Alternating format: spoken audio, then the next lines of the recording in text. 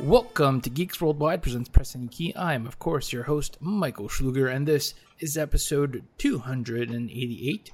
As you can see, or as you cannot see in this particular case, we don't have our cameras enabled. Our fantastic producer and manager of cameras, Lance John, is busy this week, and so we are producing an audio-only episode. But there's still a lot of news to cover. So we are all assembled. Let me introduce the crew. We have Connor Howard. Hey, how we doing? Thanks for tuning in, everybody. And Josh Irwin. Hey, what's going on, everyone? Glad to have you both aboard. Lots of stuff to discuss. And first up, we have two PSAs. Anytime we see anything cool on Kickstarter or Humble Bundle, we'd like to let you guys be aware of it. And there's two Kickstarters going on. They're both very early, so you still have plenty of time to jump in on this. The first one is a Ukiyo Heroes Kickstarter. Now, if you're not familiar with it, Ukiyo is a type of Japanese art style. As soon as you see it, it's very distinct. You'll probably recognize it from other stuff. And they had a very successful Kickstarter, I think it was a year or two ago, where they started doing these cool video game references in this art style. And now they're doing a second set of prints.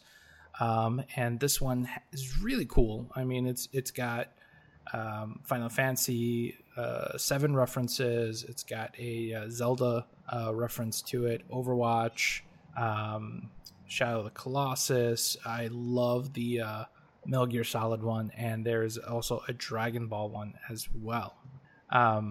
So let me ask you guys, are you going to be picking one of these up? What did you think of this?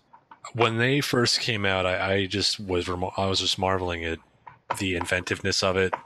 I really loved the Star Fox one, where it's like literal fox with a sword flying on a cloud, and like the rabbit and the frog behind him and stuff like that. It's so refreshing. It's you don't see posters like that a lot. I mean, I have plenty of posters, some of them are video game posters, but this is like a really new take on representing a video game in a really cool art style. So I'm not sure I'm going to go out and buy them, but like this would be a really cool present to get from somebody. Like if I was just getting like a birthday present or something like that. So these are really neat, and I'm glad they're getting funded. Yeah, so the Kickstarter, I should mention, is already 100% successful. Mm-hmm. It's only been like 2 days, but obviously this is a very popular sort of artist. And I have bought the prints, and this is very interesting because what happens is the guy who draws the prints is in the U.S. His name is Jed Henry, and then he sends the prints to a master Ukiyo artist in Japan. And they actually carve the woodblock prints and press them and make the work. And you can find their videos online where they sort of detail the technique and what goes into it. And it's really, really cool. What about you, Josh? You gonna be picking any of these up? Yeah, I think it's really dope. To be honest with you, I didn't realize I've seen the Mario picture a million times. I think I posted it on my Facebook at one point because I just thought it was so cool.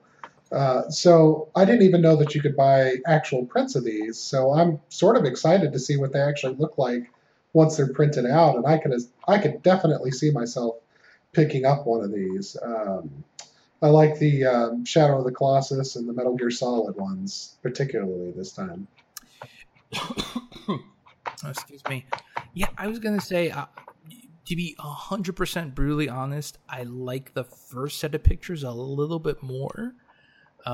Especially the Final Fantasy VI one, which if you scroll down in the Kickstarter, you can see. And there's another one that they did with a Chrono Trigger reference that is not posted here, but I managed to pick up directly from Jed it was the Chicago Comic-Con where I had met him. Which one's Final Fantasy VI? If you scroll all the way down, it is the second row, second one from the right.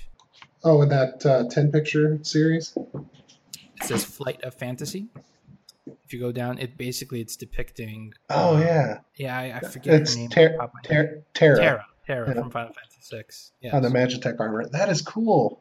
Yeah, so if you Google it, you'll see a much obviously much better high resolution one. There's also a beautiful Chrono Trigger one as well, which depicts the group basically around the campfire, which takes place sort of late in the game, 3/4 into the game. They're all kind of chatting around the campfire, and that's the scene that's being depicted. But yeah, so just keep in mind, I do want to mention this real quick, and then I promise we'll move on. The cliche prints are cheaper and they're larger, right?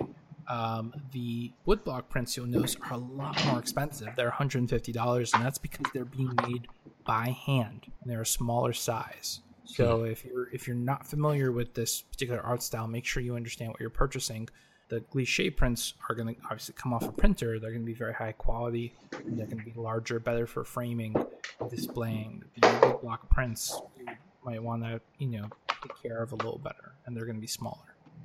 Yeah, it is pretty incredible the amount of work and attention to detail that goes into those woodblock prints. I mean, it's just you're carving wood by hand with these customized images, and then pressing them with paint onto paper. It's just like, I mean, that's a mind-boggling way to create art, and there's so much that goes into it. So it's pretty crazy.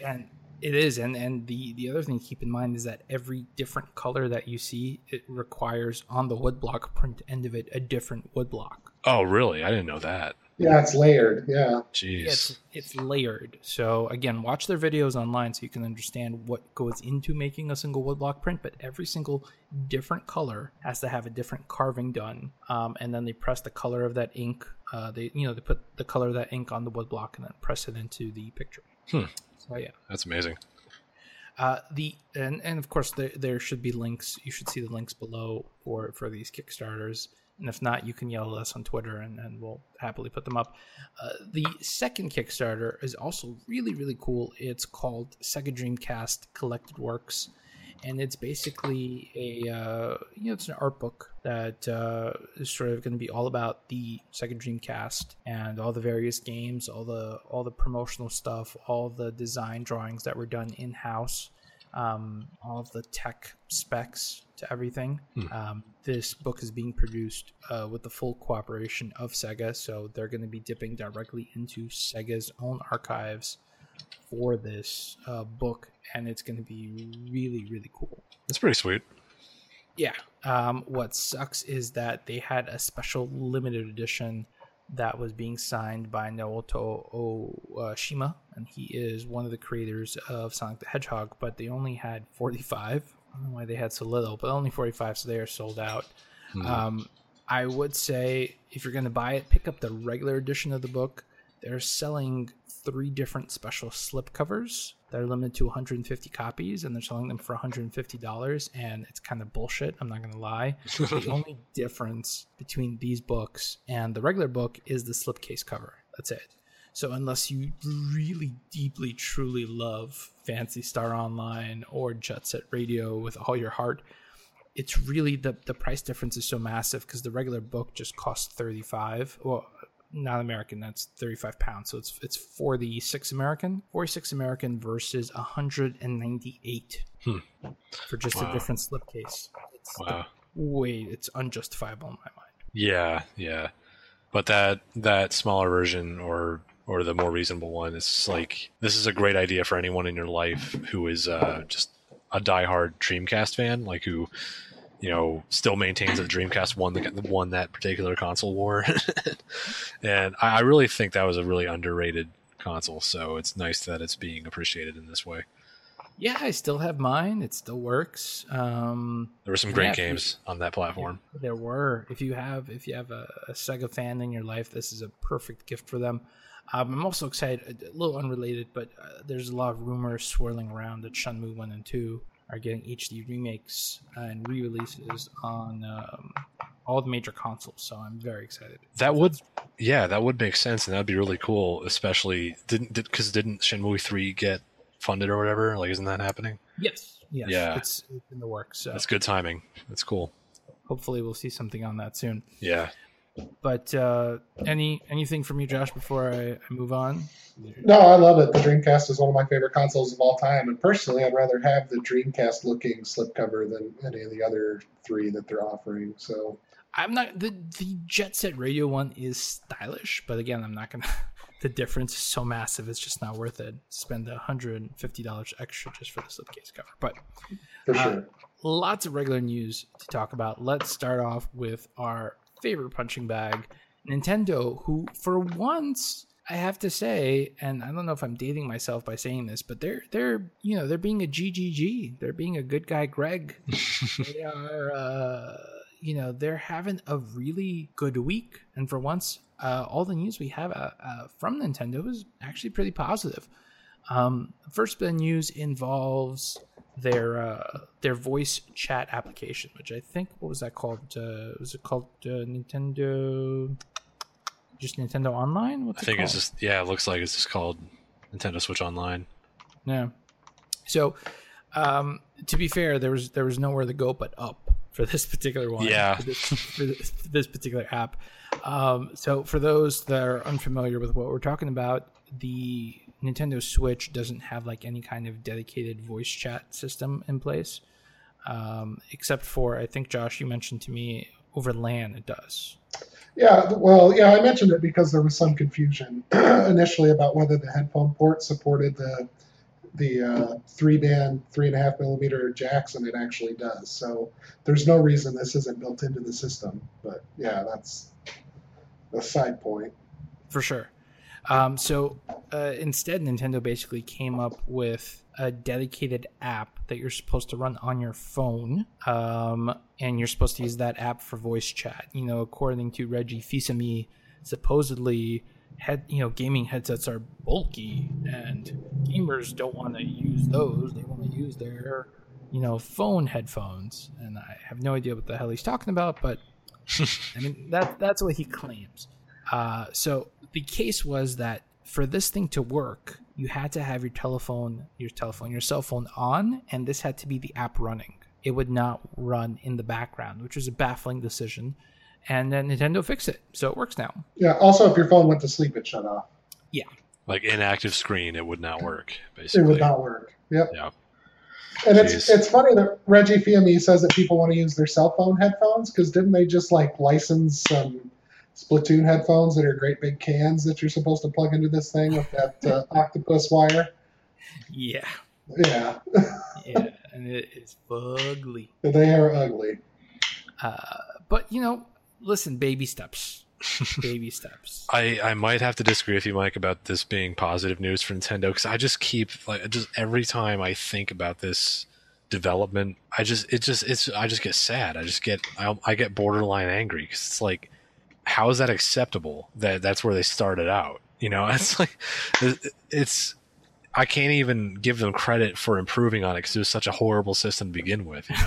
It's like so bad. Especially, I'm just like over here with my PS4, dedicated voice support from the get-go, and then I hear that they're going to go to a subscription model for their voice chat, something like that. Like eventually. they're going to make you pay for it. I'm just like, okay, I want to call bullshit on that so hard, and I kind of do, but I also realize that PSN Plus is a thing. Like, they kind of charge you to play online on a lot of games, on a lot of platforms. But they're not charging you for the voice; they're charging you for the multiplayer. Right. Yeah. So it's a little different, but still, I'm just like looking at Nintendo. I just can't help but think that they're approaching online multiplayer in general and voice chat in specific like the most wrong way possible, and it's really hard to give them any credit for that. It's crazy.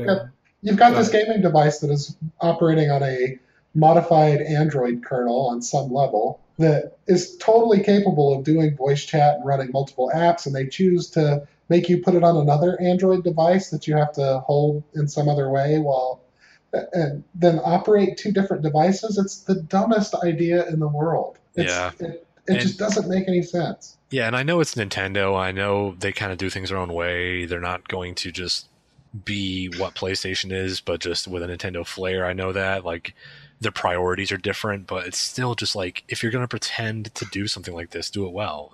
You're just, I don't know, Reggie, you're just giving me like the tofu when I want steak. It's just something like that. It's like, you're not even trying almost. Yeah, I agree, but technically their online service is in beta right now, which is why we don't have to pay for it. That's true, I guess. Yeah. At this point, I don't know why you would be surprised, Connor, that Nintendo pulled a Nintendo on itself. Oh, it's not a surprise. It's they definitely pulled a Nintendo on themselves. I saw it coming. It's just like I'm just like I'm more disappointed in them, like a parent. I thought you could do better. I thought you could do better, Nintendo. Come on. Well. You're so innocent, Connor. You think they can do better? But no, to be fair, they are doing better with the NES and the Super NES Classic. It seems like it, right? We won't know for sure. Maybe. But you know what? I'm gonna give them the benefit of the doubt because I want to believe in my heart of hearts that Nintendo isn't like an evil, greedy company that wants to capitalize on my childhood nostalgia.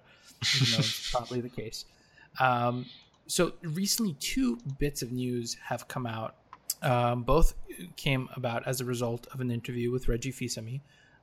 And the first thing he said was basically like, don't cave in to the scalpers. Do not hand over more than the retail price for your Super NES Classic.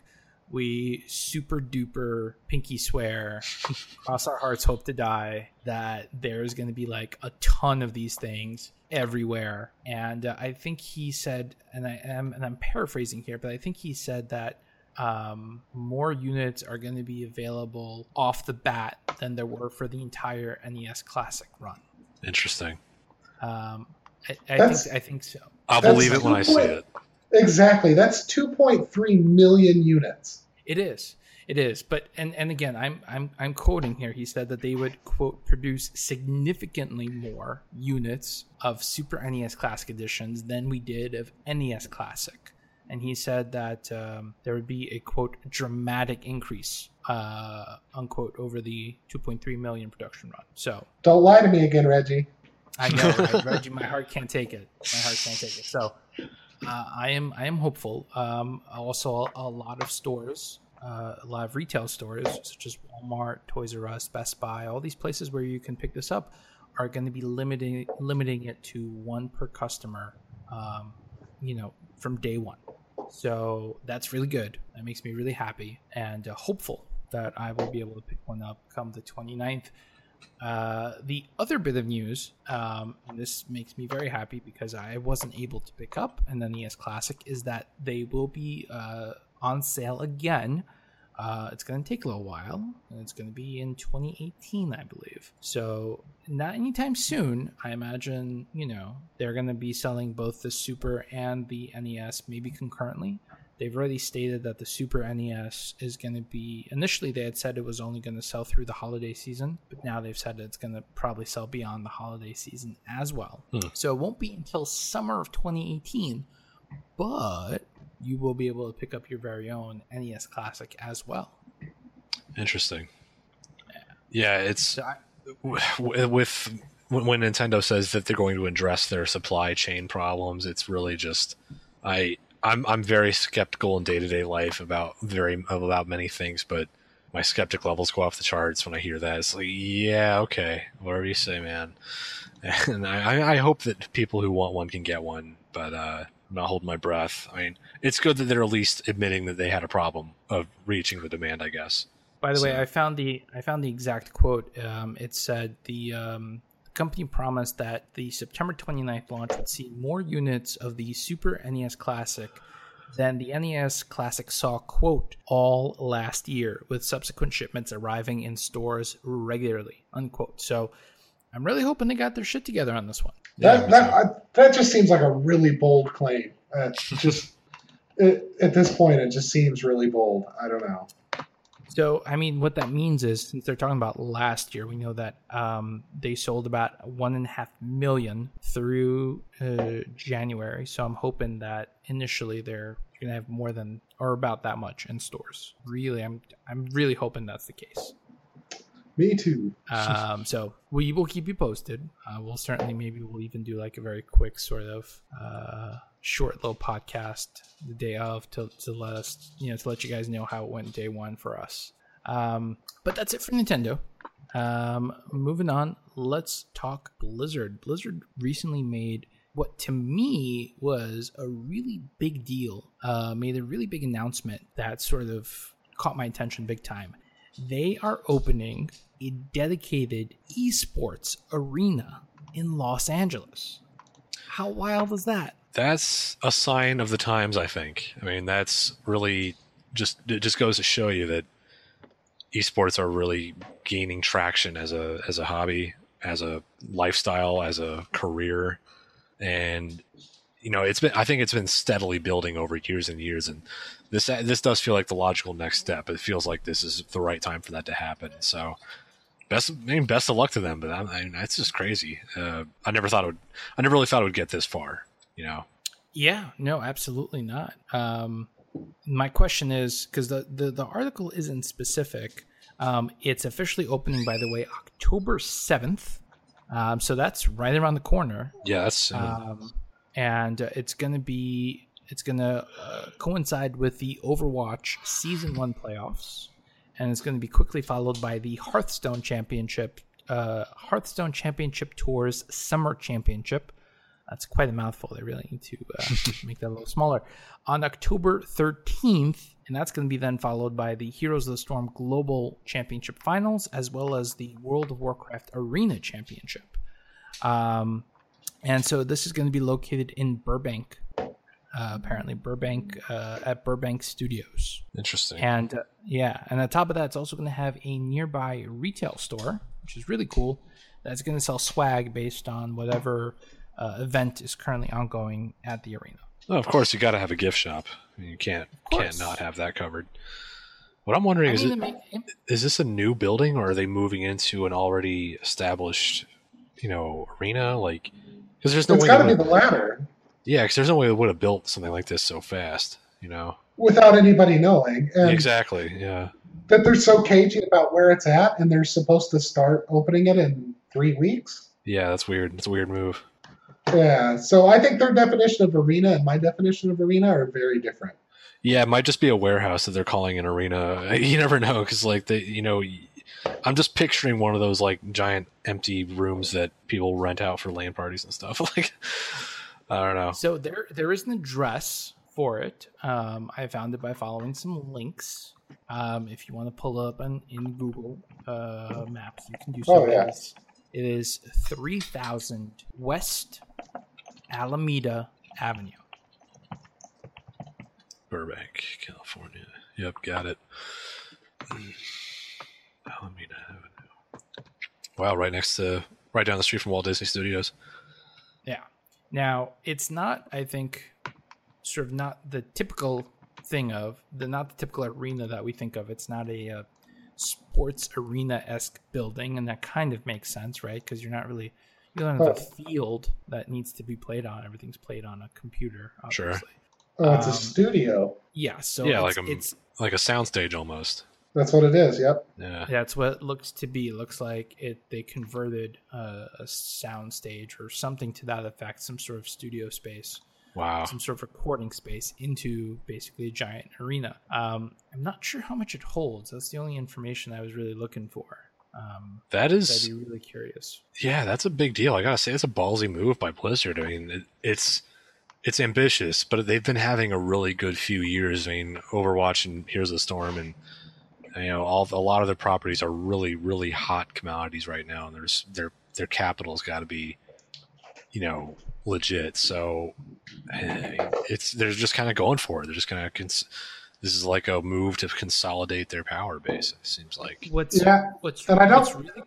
sorry. Go ahead. I don't think it's in this article either, but I read another article today that said that they had gotten more professional sports team owners to commit to buying teams too. So, I think they have 6 or 8 now. So that is all really happening. Yeah, and by going directly to the press release, it says here that multiple broadcasts and events can be run out of Blizzard Arena simultaneously, thanks to multiple sound stages, control rooms, and player lounges throughout the facility. Well, then to me, the point of an arena is to be able to watch it live and in person. So that tells me that this is just for production, and this isn't like what I would call an arena. Do you know? Well, So I guess it's really going to boil down to capacity, right? Because at what point is an arena an arena? Is it an arena at 1,000 people, 10,000, 100,000? Where is the Where's the line? Yeah. Yeah, where's the line? But I'm wondering if this is just like a few hundred people per soundstage. Do you know what I mean? Like, right. So I mean, it's hard to tell, and the building looks big. It goes pretty far back. So I don't know. Yeah. I think you could probably comfortably seat somewhere in the couple of thousand. Like I'm thinking 5 to 10,000 in here, but maybe more. Who knows? We'll see. Hopefully, yeah, we'll get some numbers once this thing actually opens. Get a little more info, but yeah, I mean, Blizzard is committed to making Overwatch this sort of legit esports thing with a different team for every city, and I'm excited. I'm really excited. Yeah, well, we'll see where it goes. Definitely. Moving on. Another sort of studio that has been making waves lately is really, and I never thought I'd say this. It's Ubisoft, or is Ubisoft the publisher but not the studio behind this? Oh, which game? They're the publisher. They're the publisher, right? Okay. Yes. I'm not crazy. The South Park, the new South Park game, Fractured But Whole. I'm never going to get tired of saying that. Recently, basically came under some scrutiny because they announced that the difficulty level of the game is going to be determined by the slider, I should say, for the difficulty level of the game changes the skin color of your character. So the easy is if you're white, and if you're basically like a dark brown black, that's very difficult. What makes it really interesting, though, is that it's not actually going to change the combat. That's going to stay the same no matter what. What changes is everything else. How people react to you. I think how much experience points you get, how much gold you earn in the game, how much things cost in the shop, that sort of thing. What do you guys think? Innovative or? Yeah, definitely innovative, I'd say. It's something that I think a lot of people thought about, and I think it's something that's kind of in the back of a lot of gamers' heads, and it's definitely been in discussions, I think, on the whole Kotaku, SJW, gaming culture circle jerk that we've sort of been embroiled in for a long time. There's like there's the sides, flinging shit at each other. There's the middle that just kind of wants to play their games, and then there's someone who actually goes out and does it in a game that kind of makes the point. And we were talking about this earlier about how it's a little more newsy than it seems like a joke, but when you think about it, it's actually, I think Josh, you pointed out, it's actually pretty smart social commentary. It's like there's always been that concept. I mean, people have been saying for a while, hey, if you're a straight white cisgender male, you've got it pretty easy in comparison to a lot of people. And a lot of people hear that and they think, well, that's not right. I mean, I have hardship too, so you're full of it. And the conversation doesn't really go anywhere. But the South Park guys, they just go for it, and they kind of put it in your face, like, no, this is what happens. This is how it works sometimes. And it's like taking an uncomfortable aspect of real life and putting it in a game and putting it in front of your audience directly. So it's a very, very intriguing move, I think. I agree with you. I think this is fascinating because Trey Parker and Matt Stone, this is what they do.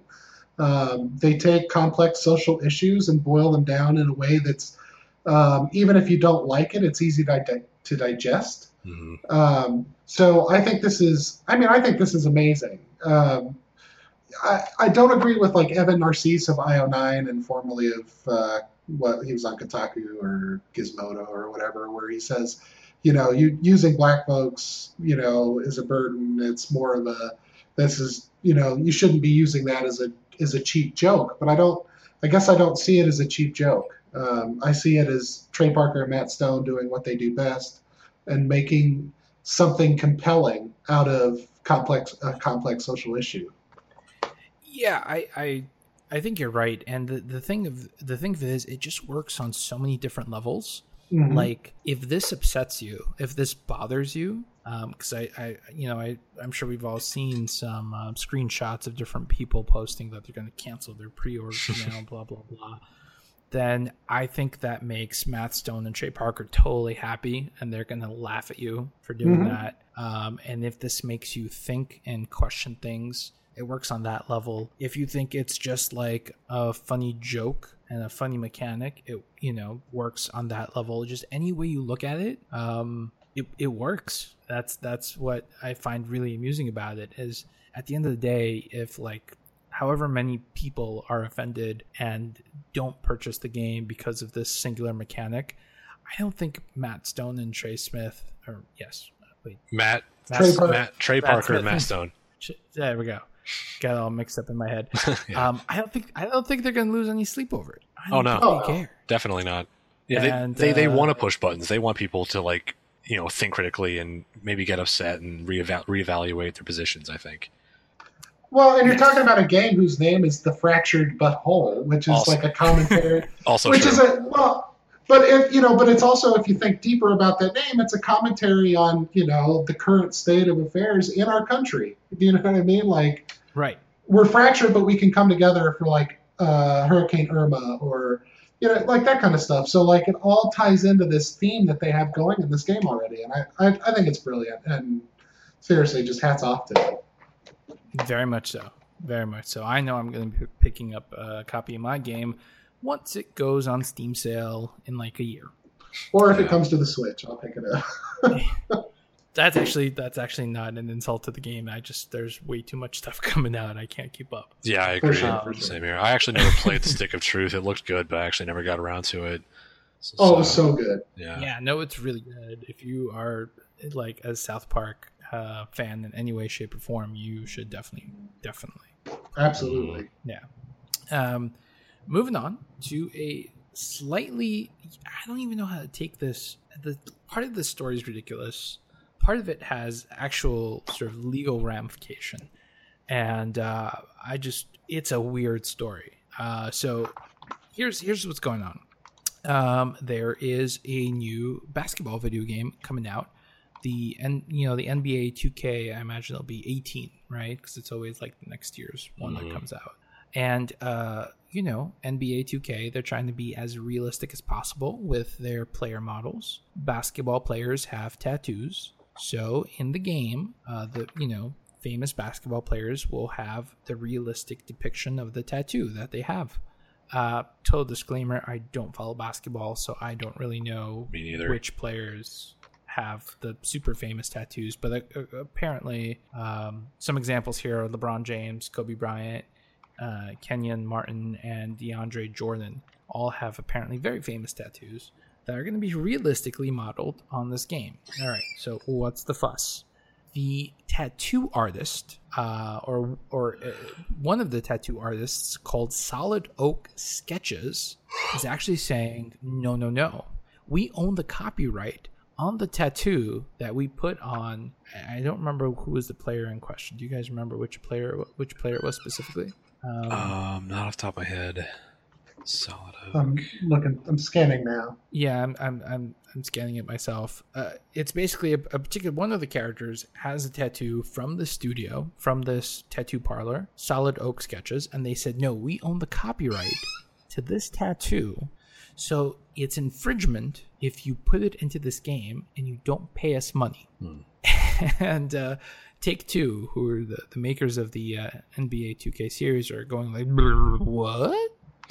And there's a lawsuit, and this thing is going to court. Yeah, This is crazy. it's pretty nuts. this is such a complicated issue. I imagine that they are correct, that they own the copyright to the tattoo, but at the same time, are they protecting their IP by suing ESPN for airing videos of these players sporting their tattoos? Are they suing Fox News? Are they, Yeah, that's good. That's a very good question. I didn't think of that earlier. I was just thinking, like, if they have a binding, legitimate copyright on the artwork that is on these players, and this artwork is prominently displayed in EA's product or NBA 2K, I'd say they have a case. It's interesting when you go from there though, and you think like the way I've always thought of it was like tattoos are very rarely copyrighted. They're probably only copyrighted in this case because they're on very famous people. Normally, I think of it as that tattoo is kind of the property of the canvas, like property of the person that asked for it, paid for it, like kind of in most cases designed it, commissioned it. Like it gets into this weird concept of ownership. Like that's my tattoo, it's on my body, you don't own it, you know? So it's like I conceptually, you know, from a philosophical standpoint, I almost feel like that should kind of be the athlete's call, you know. But again, it comes back to if they have an actual copyright. I mean, I guess that's up to the judge to decide. But it does get weird and sticky when you consider like what is ownership, like what. And Josh, that's an excellent point. Like, well, where does it go in regards to TV? Like, I think that's a good question too. So here's where it gets really, really interesting. This is not the first time that a tattoo artist has sued on these grounds. I'm going to give you the most famous example that I came across. Obviously, you remember The Hangover 2, where if you saw the movie, the characters in the movie meet up with Mike Tyson. Remember that? I remember this. I remember this. So, and if you remember, Mike Tyson has a very famous face tattoo. Yes. Right? That face tattoo is copyrighted. And so when that movie was going to come out, the tattoo artist sued the movie studio, saying you can't have him in the movie because I own the copyright to this tattoo, and they settled out of court. Wow. I think that might be related to what my next point was going to be, was that if you can go into I believe that they got sued because they put that tattoo on somebody else in the movie. Yes. It wasn't because it was one of the characters gets the same tattoo. Right. So I think that was the issue. So like in this case in NBA 2K, if I think that they might have a solid claim if in the character creator you can use these tattoos on any character you create. Do you know that for a fact, or is that just No, I'm saying if. Oh, if. Okay, gotcha. Yeah, so I would say that they have a pretty good claim if, like, these tattoos are uploaded as artwork where you can customize a character with them. Yeah, I could see that.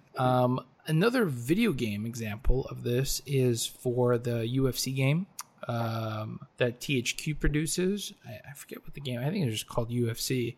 Yeah, yeah. So there was a UFC fighter. His name is Carlos Condit. He has a famous tattoo, or I guess it's kind of famous. Regardless, it's copyrighted. The tattoo artist sued THQ, who's the maker of the game, and they basically just removed the tattoo. So it wasn't, he just didn't have that tattoo in the game. That would probably make things a lot simpler if every studio just did that to avoid the complication, but... Right, but you want the game to be as realistic as possible, right? If you are a diehard, basketball fan and you see your favorite player, I can't speak. Yeah, I can't speak for actual fans of the 2K games, of the NBA 2K games, because I've never played one. But I mean, I'm just spitballing here. I'd imagine like they're more concerned about, I don't know, facial structures, body dimensions. Like you could probably replace a tattoo on any given basketball player. I mean, I live in Cleveland. I know the Cavs. Like, if you took LeBron James and put a digital version of him in front of me and replace his tattoos like with generic ones, I would not notice. But then again, I'm not a hardcore. Yeah, I think you're right. Yeah, I would not realize the difference. Like, you could just like replace him with like squiggly lines or like vaguely similar, just generic artwork, and I would not notice. Like, I could not tell you the difference. So. That's just me talking. Absolutely agree. Yeah, so that's up to the actual fans, I think, to answer. But I wouldn't think that would be an issue. Yeah, before you said that, Connor, I was going to say, well, who would if they did a throwback, who would Dennis Rodman be without his tattoos and that's true. And craziness? Very true. Right? But at the same time, to your point, if he had, I don't know what tattoos he has specifically. Right. So they could put anything black and generic on his skin, and I would just go, "Oh yeah, that's an approximation that fits my memory." Yeah, that's my expectation of Rodman right there. Basically, that's pretty much it. That is an excellent point. I hadn't thought of that.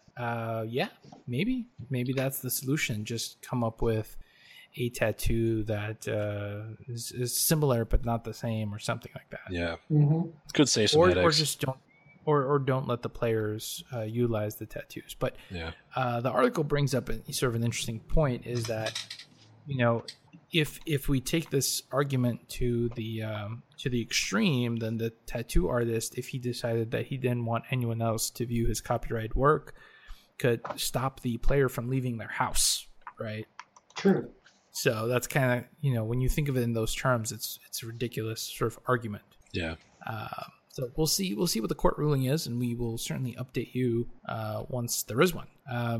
But speaking of copyright, there's another sort of sticky copyright issue that is being discussed in the gaming world this week, and it centers around none other than PewDiePie, of course, the extremely famous YouTube streamer.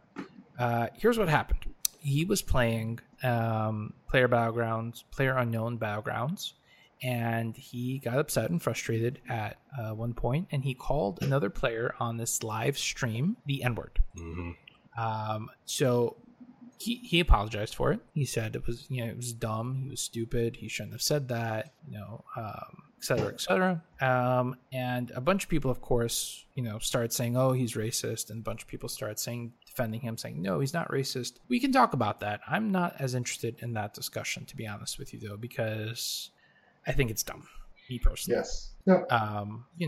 I think you shouldn't judge any one person by, something they said in the heat of the moment, and then they clearly apologize and recognize it's dumb and stupid, et cetera, et cetera.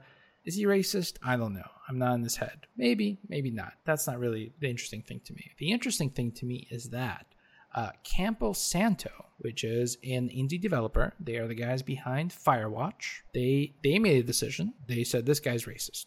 We don't want to be associated with him at all, bar none, period.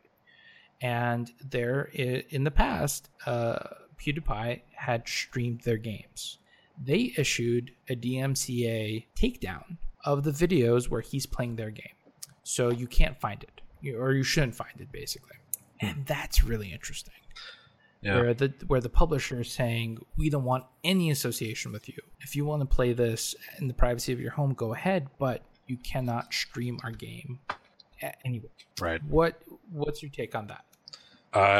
I think good for them. It's fair game. It's a perfectly respectable move. I think it's probably what I would do if I was in their situation, because when you're a business like that, when you're a publisher, you don't always want to be associated with characters who might not represent your product the way you'd want it to be represented.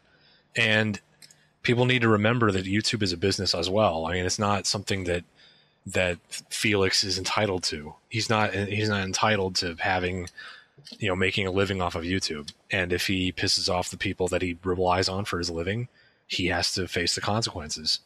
So, I mean, people cry censorship. People use the word censorship, and I don't think they understand what that word means.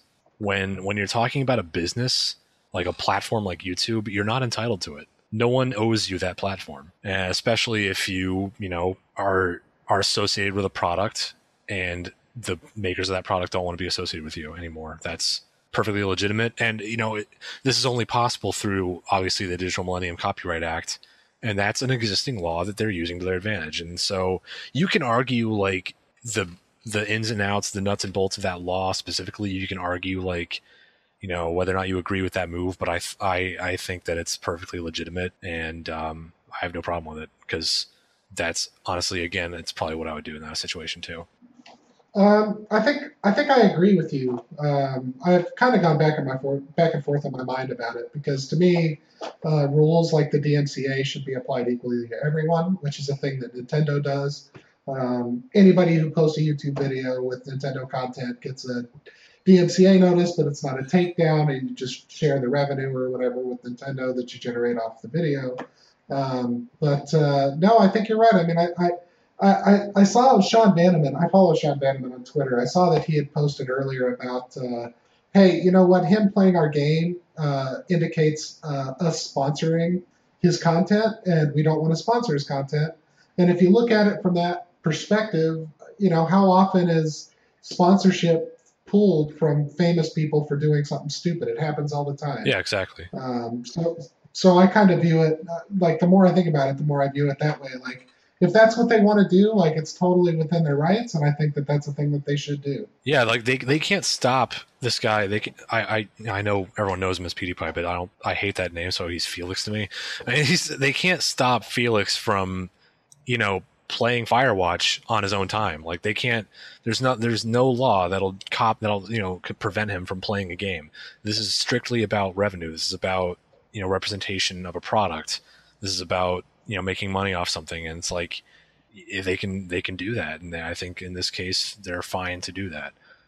To go back to the racism point, just really quick, I know that's a whole other can of worms, but it's just like, my take is having that word in your vocabulary is bad enough. Using it in anger is another step.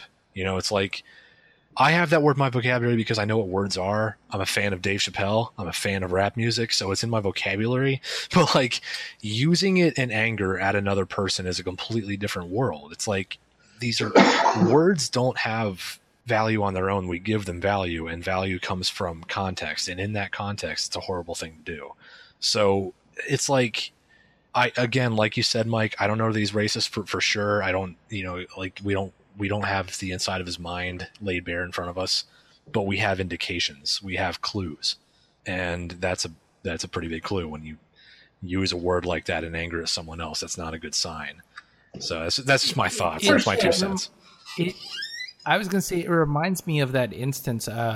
We covered this story. It must have been a few months back. There was a player, I think he was a pro player, and he was doing a live stream on Twitch for Overwatch, and he got really upset about something, and he just used the N-word several times in a row because he was really upset. And then he's like, well, I guess my pro career is over. And he just yeah, probably stopped streaming and never came back. Yep.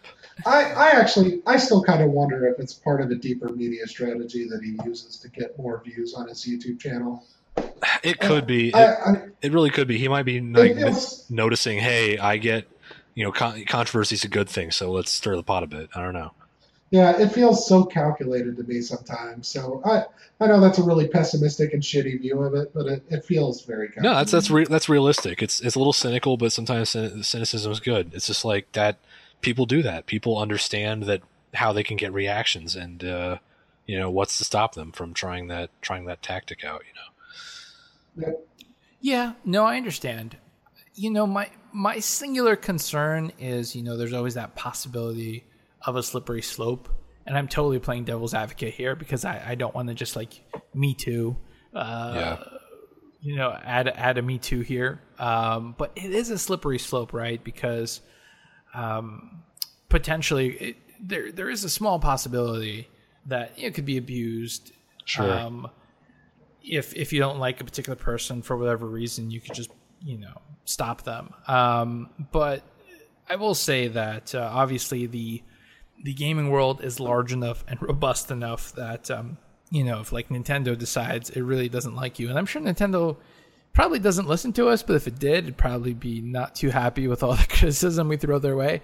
And if Nintendo said, Press Any Key Podcast will never stream a Nintendo game for the rest of their lives. We don't already, though. But if I did, know what you mean. I know what you mean. There'd be plenty of other stuff out there for us to do. So it's probably not the worst thing in the world. I am curious to see if it's going to have sort of a cumulative or chilling effect. Are other studios going to emulate Campo Santo, or are they going to sort of take a wait and see approach? Yeah. One other studio already has, but they were so minor that I can't even remember their name. Oh, which one was it? It was one of the independent developers. What game did they do? I honestly didn't even recognize the name of the game. Oh, okay. But they have at least one other studio has also done it. I hear what you're saying, Mike, about the slippery slope angle. It's just that I agree. Like you can absolutely have a conversation about how these laws are applied on a case by case basis, but I think that's just it. You really have to take it on each individual case. Like, is the law being applied fairly here? Is it, reasonable here? I think in this case it is, but you definitely do want to think critically about each time something like this happens. I think, is it fair? Is it going to be, equitable? That kind of thing. Yeah. So, I mean, I definitely think it wouldn't hurt PewDiePie to maybe, or Felix, if you will, to do maybe, I don't know, some goodwill stuff out there. Like he should make maybe like a big donation to the NAACP or the Southern Poverty Law Center or something like that. Yeah. Like, I mean, obviously the guy is Swedish and he doesn't live in the U.S. to my knowledge at all. But I think it would go a long way to sort of appeasing some of the critics. But we'll see if anything comes of this whole sort of little kerfuffle. Yeah. But all right, so that is it for the regular stories. We do have 2 quick what the fuck stories for you as well. The first one involves Japan, because of course Japan. There is a Japanese lingerie company. The name of this company is Wacoal. I've never heard of them, but I don't live in Japan. And they have made a dating game about bras and sleeping. It is a mobile game. It's for Android, iOS, and you play in the game a woman with very large breasts who has trouble sleeping. That is your character. And you go into a store where you meet, was it 5? Yeah, 5 very attractive and some would say somewhat effeminate men who basically give you tips on, how to sleep better with your large breasts and which Wacoal, bras would be best for you. God. And I assume you can date and court these men as well. I don't know. But the interesting thing to me here is that actually this is, from what I understand, a very popular genre in Japan, not specifically with the lingerie, but the whole sort of, dating sim, graphic novel sort of format for women. This is apparently like a very big thing in Japan. This is just such an oddly specific avenue to go in, right? It's like, I mean, this is like we're making a game for that audience of women with large breasts who can't sleep very easily. that demographic is going to be very happy with this game, or it's honestly just to the point of like, hey, let's make a weird dating sim that people are going to have a novelty laugh at, and I'm really not that surprised by anything anymore. But this is just funny to me, like. Where do they get this? That's what I want to know. Where do they come up with it? So I want to be clear that the problem is real, right? In the sense that some women with large breasts do have trouble sleeping for a variety of reasons, and the game actually does offer actual advice for what to do if you happen to fall into this category. The interesting thing to me is like I didn't know specifically that like Japan had a preponderance of large-breasted women. Because they must have crunched numbers and they must have said, look, there's enough large-breasted women here that it makes financial sense for us to have this game made. They really market to them. They did the math. They must have done a cost-benefit analysis. Yeah, they did the math. They did their homework. That's great. I actually didn't know that there was that real-life kind of educational resource angle of it. So that's great. I mean, that adds up. That everything makes sense now, where they're really actually just trying to do some good, and that's. Yeah, that's nice. They're doing it in their typical weird Japanese way, but that's more power to you, buddy. I mean, do some good out there. To sell more bras. Exactly. That never hurts, right? Exactly. But yeah, I really doubt that any of our listeners out there happens to be a large-breasted woman that can read Japanese. But it's a narrow niche. If you mysterious stranger are out there and you would like to give us a little review of the game, I would love to have you on the show. Yeah, we want to know. We want to know which one you think is the cutest. The second what the fuck story involves our what the fuck story from last week. How cool is this? If you remember last week, we were talking about this Fight of Gods, which is an early access Steam game where you have, characters like Buddha and Jesus and Moses fighting each other.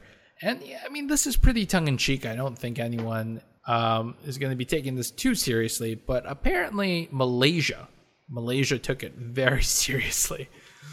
And they I shouldn't say banned, they blocked Steam store access because of this game, completely, at all.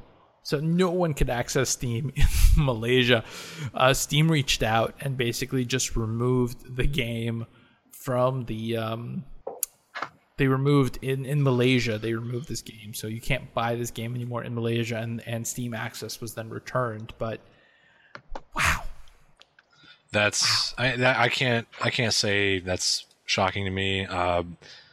Malaysia is an extremely it's a Muslim majority country. I'm pretty sure, if I'm not mistaken. Or I'm thinking.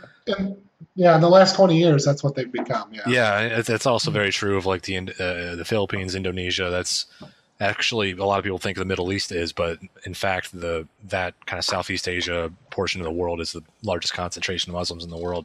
So it's there's a lot of kind of purity police kind of angle to this. There's basically countries like that don't tend to be as secular and open-minded about entertainment as we might be. So I'm not surprised that this is a huge deal over there. It's a bit of a stir. Yeah, I mean, this game is so tongue-in-cheek and over the top that I can't believe that anyone would actually take it seriously. But apparently, I was proven wrong. Oh no, yeah, a lot of people, a lot of governments, a lot of church groups are going to see this as a threat to their values for sure.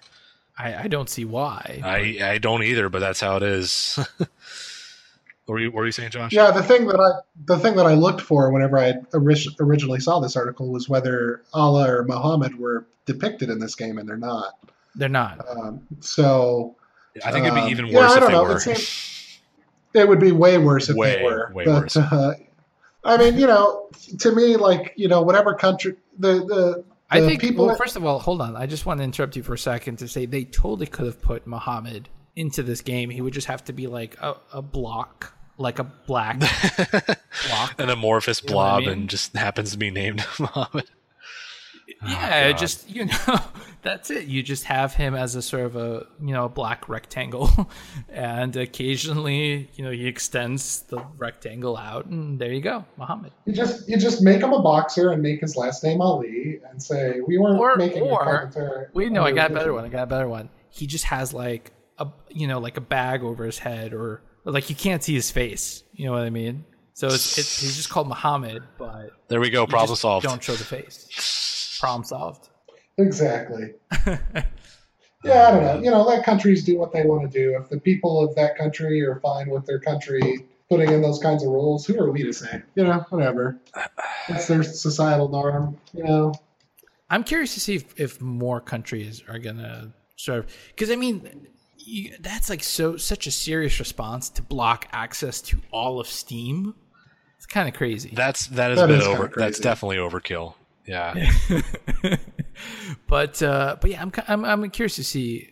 I'm sure this isn't the last we've heard of this game. I'm sure we're going to see a lot more stuff. Yeah, I feel really bad for people in Malaysia who just wanted to play some TF2 this weekend, and now thanks to this god fighting game, like their weekend plans are screwed. I feel bad for them. So that's when you get to a territory where I do feel like I'm in a place to judge that country, where it's like, what the hell's wrong with you? Why don't you just let people do what they want? I mean, right? I mean, laws are laws, but and I know morality is subjective, but just from my position, who is this hurting? I don't see how you can make an argument for this from a moral standpoint, but that's just me. I mean, I can go for days on this, but never mind. It's weird. It's weird, and I hope it doesn't get worse. Basically, I hope there's no backlash to the developers about that. For sure. Although I'm sure they expect some. Oh yeah, they probably did. Having said that, that is all the show we have for you this week. As always, we really appreciate you listening to us, and please feel free to leave a comment below, subscribe. And any and all feedback is totally welcome at Pack Podcast on Twitter, or like I said, we check out the comments all the time. Until next week, I have been your host, Michael Schluger. I've been Connor Howard. Josh Irwin. Have a great week of gaming. Push a lot of keys for us. We will see you next week. This has been a production of the GWW Radio Network. Please don't forget to subscribe, rate, and review us on iTunes, Stitcher, and SoundCloud.